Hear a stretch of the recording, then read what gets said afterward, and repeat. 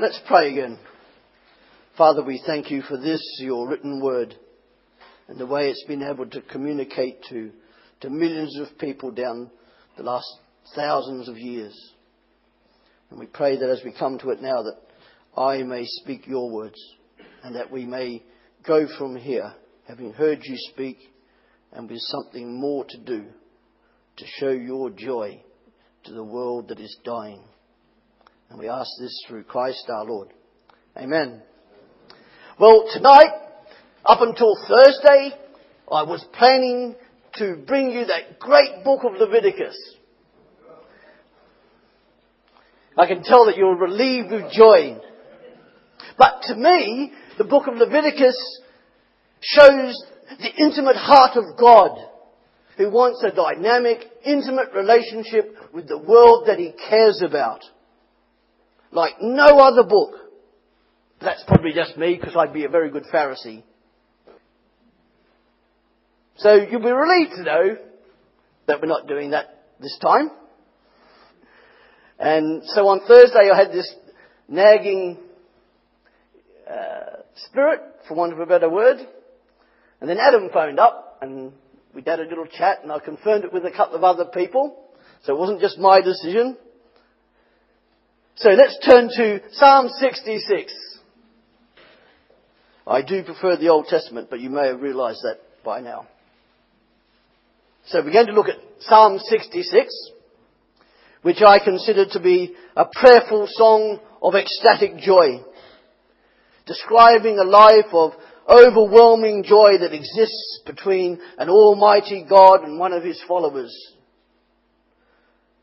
And Charles Spurgeon, the great Baptist, said of this psalm, "It's a marvellous psalm just to be read, but set to suitable music, it must have been one of the noblest strains ever heard by the Jewish people."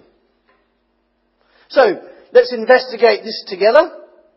And the first impression I get from this psalm is that there is a sense of deep intimacy between God and the psalmist. And part of that intimacy and part of that relationship was joy. True, pure joy. And we see where joy fitted into the life of the psalmist, who was probably King David, and we've got no reason to doubt that. And then we'll go on to discover what I think joy actually is, before discussing what is one of the barriers to joy. And then finally we'll see where joy is to fit into our life. So Psalm 66, and I'll read from verses 1 to 4. "Shout with joy to God, all the earth. Sing the glory of his name. Make his praise glorious. Say to God, how awesome are your deeds. So great is your power that your enemies cringe before you. All the earth bows down to you. They sing praise to you. They sing praise to your name. Selah." And the majority of scribes and leaders of Israel down through the ages usually gave praise to God in silence, in meditation, and in solemnity. And this was, of course, acceptable to God and proper to do so. But here, on this occasion, first of all for the psalmist, among a great number of people, the whole earth is encouraged to shout with exuberant joy to God. And it's quite natural for great crowds of people to shout in harmony. And if praise is to be widespread, it must be vocal. Joyful sounds stir the soul and cause great thanksgiving to be spread throughout the land. And of course, everybody is different, and each person praises differently. Some people are naturally loud, and some people like me are naturally quiet. I haven't had any coffee today.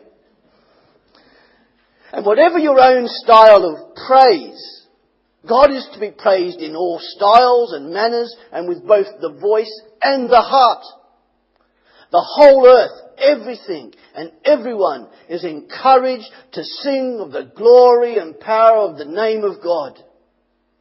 And the psalmist encourages worshippers to turn their praises of joy to God alone, turning in joy and admiration to a God who one day will cause all the earth to fear and tremble before Him.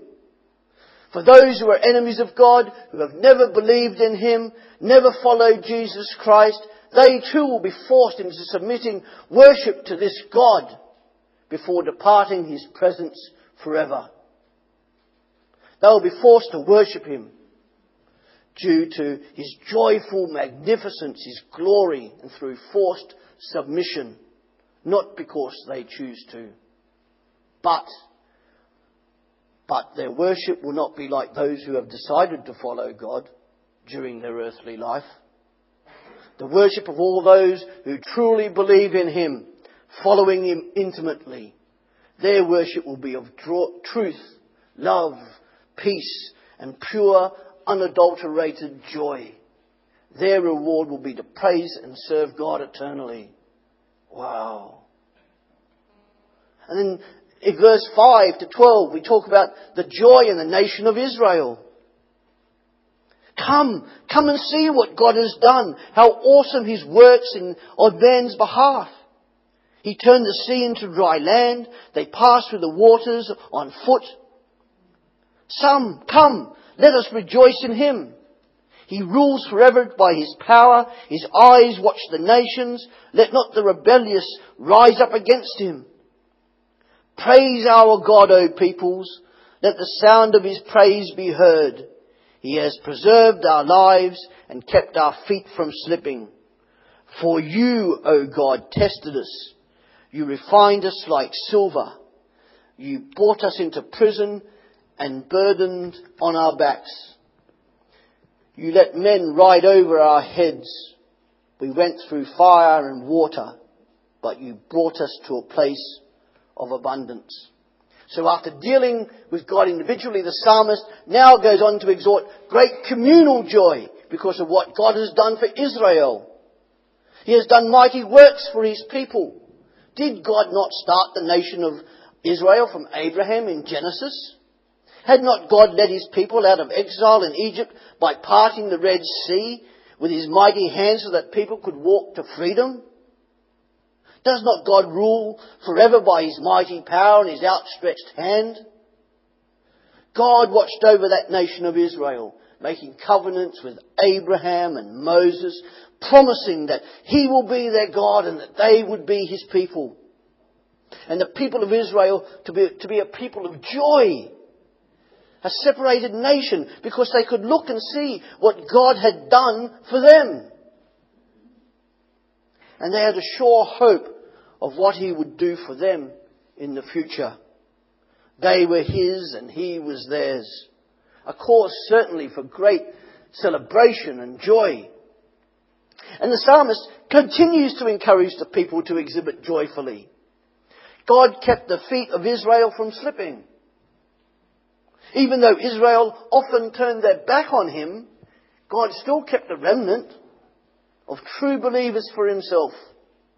And God sent Israel into exile under oppressive enemies as punishment for their rebellious ways. And eventually He led them. He led them into the promised land flowing with milk and honey, a land of abundance. That is why Israel could have exultant joy, because of the hope they had in their God and the testimony they could give as a nation under their God. Indeed, in the book of Leviticus, in chapter 9, verse 24, we read, "Fire came out from the presence of the Lord and consumed the burnt offering and the fat portions on the altar. And when all the people saw it, they shouted for joy and fell face down." Wow.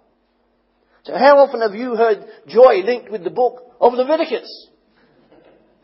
Or even love your neighbour as yourself comes from book of Leviticus. And the psalmist would certainly have been made aware of that.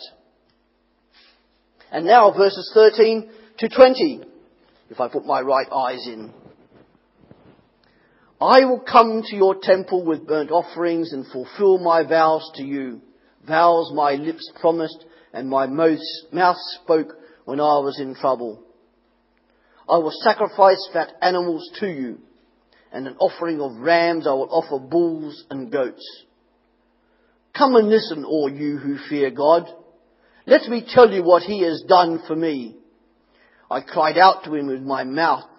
His praise was on my tongue. If I had cherished sin in my heart, the Lord would not have listened. But God has surely listened and heard my voice in prayer. Praise be to God who has not rejected my prayer or withheld his love from me. So thirdly, now after joy as a community and as an individual, the psalmist turns to himself and gets personal. His own joy starts with a sacrifice of vows and burnt offerings, a sacrifice which costs him something. The psalmist has given promises to God, and he wants to fulfill those promises before his God. And because of his great joy, the psalmist tells others the source of his joy. He gives testimony to the love of God, how he confessed his sins to God, and how God had listened to him and heard his prayers, just as God heard Andy's prayers. And the psalmist told the people to come and listen to what God has done for me. Come, come. They had all seen God's work, but they also needed to hear that he was a gracious God, not just mighty. And the psalmist has developed an intimate relationship with this almighty God, which is to be revealed in the joy of the psalmist through sacrifice, testimony, and praise. Now, that's all very well, you may be sitting there thinking, but just what is joy? What are you on about, Roberts? Is joy merely a form of bloated happiness? Or is it more? Joy is not going around everywhere at all times with a silly grin on your face as if you've been drinking Red Bull for 12 hours. Don't ask. That kind of joy is dependent upon circumstances and feelings. The type of joy the psalmist was talking about was to a certain degree dependent upon circumstances and feelings. But he was also talking about a deeper inner joy that is not. The source, object and target of the psalmist's joy was God and God alone. That kind of joy, however, is not to be confused with mere pleasure or feeling good. That joy was a way of life, and it permeates every aspect of the person and not just at an emotional level. To enhance that thought, C.S. Lewis once wrote this: "Joy is never in our power, and pleasure is. I doubt whether anyone who has tasted true joy would ever, if both were in his power or her power, exchange it for all the pleasure in the world." And as Christians, if you're a Christian here tonight, we are all instruments in the orchestra of God's joy. Let me say that again. If you're a Christian here tonight, we are all instruments in the orchestra of God's joy. Does that describe your experience of joy? And as humans, we feel happiness or pleasure depending on our circumstances, while true, internal, biblical joy is always separated from our circumstances and is a heartfelt response that endures regardless of the things that we're going through. And the world says happiness is looking out for number one. Look out for yourself, look out for your own interests, and negotiate your own personal good in all you do and at all times. And the world says the greatest good is your own personal happiness. They also mistakenly call that joy. But that is not true joy. That kind of happiness or type of joy doesn't last very long. So the perpetual search for happiness continues in a circle, a bit like a dog chasing its tail. Now, I'm not saying happiness is necessarily a bad thing, And I am aware that the word blessed in the Beatitudes can be translated happy. But in comparison to true joy, well, there is no comparison. True joy, as we have seen, results from praise, testimony and sacrifice. Joy in the Bible is more to do with peace and salvation than just an emotional state. Over and over again, throughout Scripture, joy is mentioned with peace and salvation. Joy is always for the good of others, not for our own selfish gain. And when we give away our will for the sake of others and for God, we receive the joy that Jesus desired for us. Happiness and joy are radically different.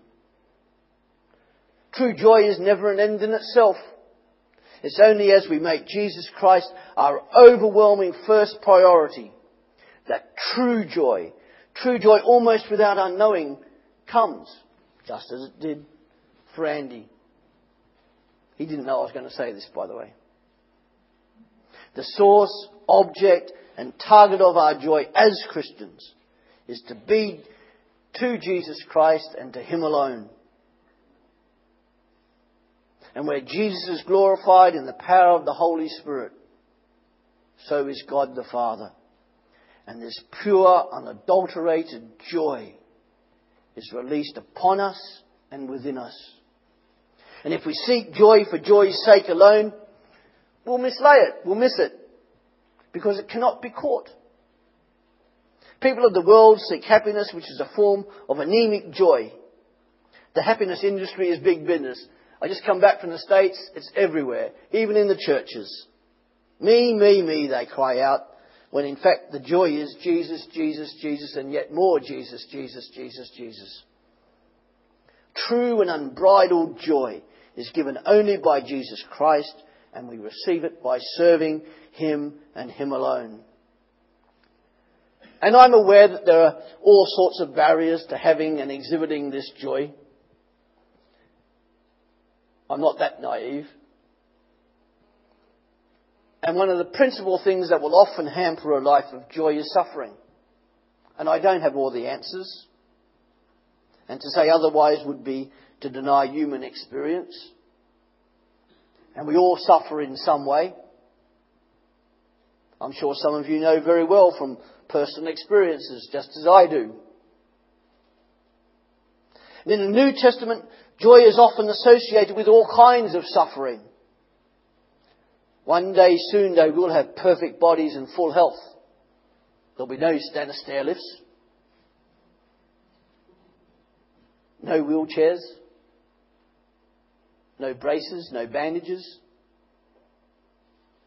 One day there'll be no more persecution, terrorism, missiles, guns, wars, bombs, floods, famines, starvation. No more will humanity's inhumanity to humanity be allowed. No more pain, no more sickness, no more death, no more suffering, no more sin, no more evil of any kind. But there will be pure, unadulterated, exultant joy. And suffering of any kind leaves some sort of scar or mark. Do you have scars? Physical, emotional, psychological scars due to sickness? Perhaps you're scarred because somebody else sinned against you, or as a result of your own sin against yourself. And scars come as a result of human life and human experience. Much like a house that has been lived in. Scratches visible in the paintwork, broken windows, perhaps a few dents and knocks in the walls. Our human bodies are the same. Yet one glorious day, all those things will be gone, vanished, perfection attained, and with exultant joy it's to the glory of God and God alone in His majestic doing that this will occur. Do you believe it? More importantly, do you live it? And salvation is to be your joy, as you are, as I said, an instrument in the orchestra of God's joy. And if you keep forgetting Put Psalm 66, 1 to 2, type it up on the computer and tape it to your bathroom mirror so you see it often enough. It works because I've been telling people to do it for about the last 2 years. Now finally, if you know me well enough, you'll know that we had come to ourselves last. Now finally we come to ourselves. And what does all this have to do with us? If the psalmist's intimate relationship with God and a life of joy involves sacrifice, testimony and praise, so that is also the key to our own joy. Jesus prayed that his disciples would have joy, true joy. He says in John 17 verse 13, I say these things while I am still in the world, so that they may have the full measure of my joy within them. Wow. And not only for his 12 disciples, but for all those who profess to follow him down through the ages. And as I look around in my daily life, I see faces and eyes devoid of joy. When I talk to people, I look them in the eye. Generally, unless they think it's going to be a challenge. And I see a hunger and a thirst for joy. And imagine how they've searched for it all their lives in their journey for true joy. Andy's not going to like this, just like Andy. And whether that's through materialism, the God of our age, drugs, sex, alcohol, the search for joy continues. And sadly, that also includes people who would profess to be Christian and then within some of the Christian church. And if we're honest, sometimes we don't feel as if joy is a part of us. We look around at the world we live in and see all the misery and the injustice. We see human life being wasted by cancer and HIV/AIDS. And we don't feel very joyful. But when we do that, we're confusing happiness with joy, aren't we? Confusing happiness with true joy. And if we've lost the joy of our Christian life, we need to put back into perspective just what God is calling us to do. Remember what he's done for us. And then we go ahead to look at what he's going to do through us as he has promised to do. And we need to remember that what he has done for us, we look ahead to the promises he has made us, and we consider if Jesus Christ is still truly first and centre place in our lives. As Christians, we can never truly lose joy, but we can misled if our priorities get jumbled up. And once we make a conscious decision to claim the joy hidden in the midst of all the kinds of suffering and turmoil, life suddenly becomes a celebration. Joy never denies the sadness, but transforms it into a fertile soil for yet further joy. Joy unbounded, if you like. Joy is a relationship. It is Jesus over yourself. True joy is the result of being in an intimate, dynamic relationship with Jesus Christ and Jesus Christ alone. Joy stems from seeking to obey God in all things and through all facets of human experience. The joy of Jesus Christ is transferred to us as we enter into a personal relationship with him and go about the task of serving him in this world. Joy is to be a quality about us, just as it was about Jesus and just as it was for the apostles and the New Testament church. We are his disciples, his followers, and we are to practice joy. Salvation is your joy, and your joy is to be your salvation in action. Dancing in action even. And joy was sacrifice, testimony, and praise for the psalmist. It was in the life of Jesus Christ, and therefore it is to be for us as well if we call him our Lord, if we are his followers. So firstly, there's praise. Praising God, as we've said, lifts the heart, soul and the spirit when we're feeling down or whether we're feeling up. The psalmist praised God and there was great joy in his heart. He had many reasons to praise God. God listened to his prayers, took his sacrifices and worship, and forgave him when he had confessed his sins. God had not withheld his love from him. Surely the praise of God's people should cause great joy to be spread amongst the whole neighbourhood. Now, if you want to praise God quietly, that's fine. And if you want to praise God loudly, that's also fine. But let's not decry each other's way of praising God, but be joyful simply because God is being praised. And praising God is not simply going through the motions, because praising God is to be a sacrifice. It's to be done with effort and not with complacency. And praising God the Father joyfully through God the Son in the power of the Holy Spirit, regardless of our feelings, emotions, our situations and our circumstances. And as part of our intimate relationship with God, it can only be done through the comforting and encouraging power of the Spirit who indwells us. And praise is a reflection of the inner joy of both the individual believer and the community of believers. And secondly, there are testimonies. Testimonies are stories such as we've heard tonight. Testimonies telling people of what the almighty, awesome God has done for them should cause great joy to emanate from them and from those of us who have been listening. Telling others of God's mercy, His grace, His love, and the joy that can be had of Him is also to be part of our joy. The joy of God bubbling up inside of us and demanding that we praise God the Father through God the Son in the power of the Holy Spirit. Joy is praise in action. Joy also comes from encouraging others, urging others on in the faith to grow and being encouraged to do likewise. And then thirdly, there is sacrifice. The psalmist never presented a starving goat to God as a sacrifice, but always well-fed and perfect animals of the very best fields. In the book of Leviticus, there it is again, all sacrificial animals were to be perfect, without spot, stain or blemish.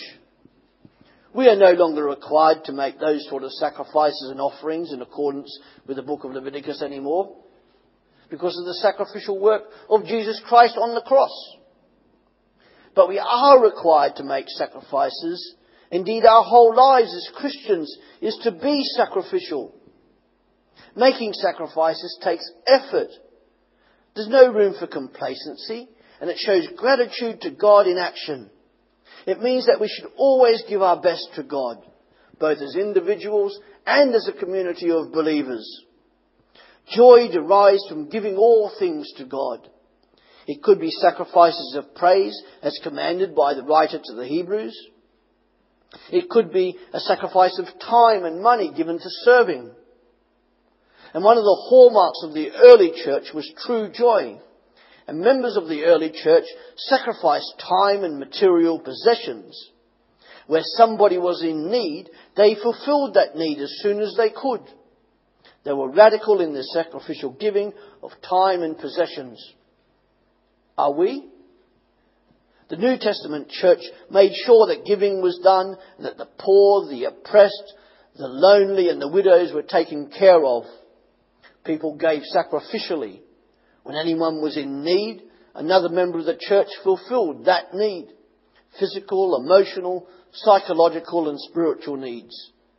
That is to be one of the hallmarks of a joyful church. And not just at a local level, but also on the global scale. A statement about the global church is that it is to be a church of true joy. And in Hebrews 12 verse 2 we read this. Jesus, the author and perfecter of faith, who for the joy that was set before him endured the cross, despising its shame, and has sat down at the right hand of the throne of God. Jesus Christ, the Son of God, our Lord, our Saviour, is now experiencing glorious joy in all senses of the word. As I conclude, let's go to the very end of the Bible in Revelation chapter 21. And let me read to you verse 4.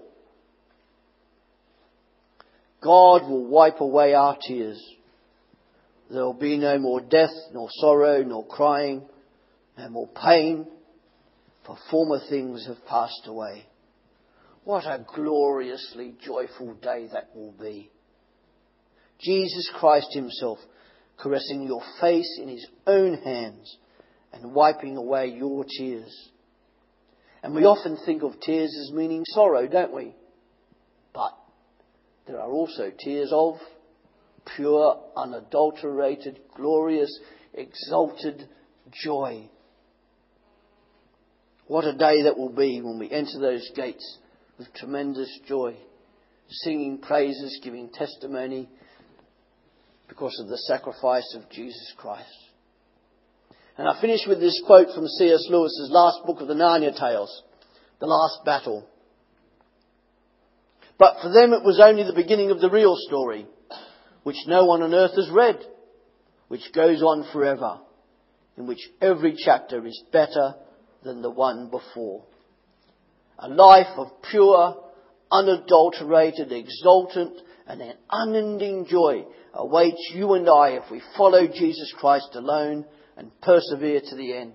This is only the practice run. A bit like last week at Durrington was the practice run for this week.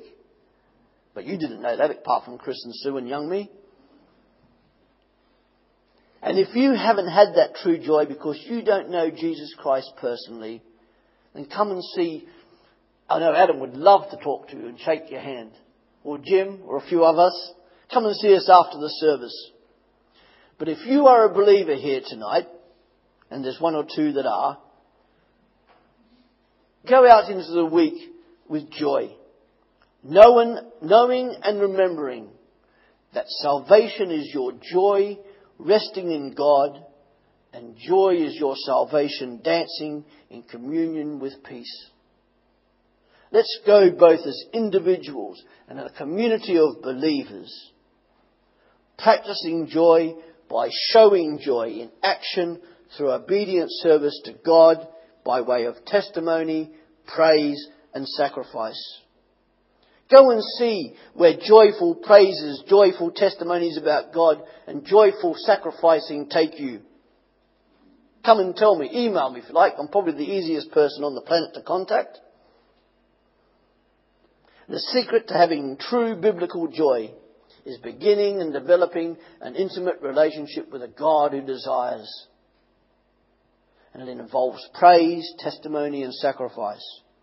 All key elements in the life of all those who would call themselves followers of Jesus Christ. Go into this week knowing that you are indeed instruments in the orchestra of God's exultant joy. Let's pray. Father, once again we thank you for these written words. We thank you for the psalmist who was able to express so clearly his intimate relationship with you. We thank you for the joy that only you can give. And I pray that as we go out into this week, that you would go before us. And there will be opportunities for us to give praise, to give testimony, and to serve sacrificially. For your honour and glory we pray. Amen.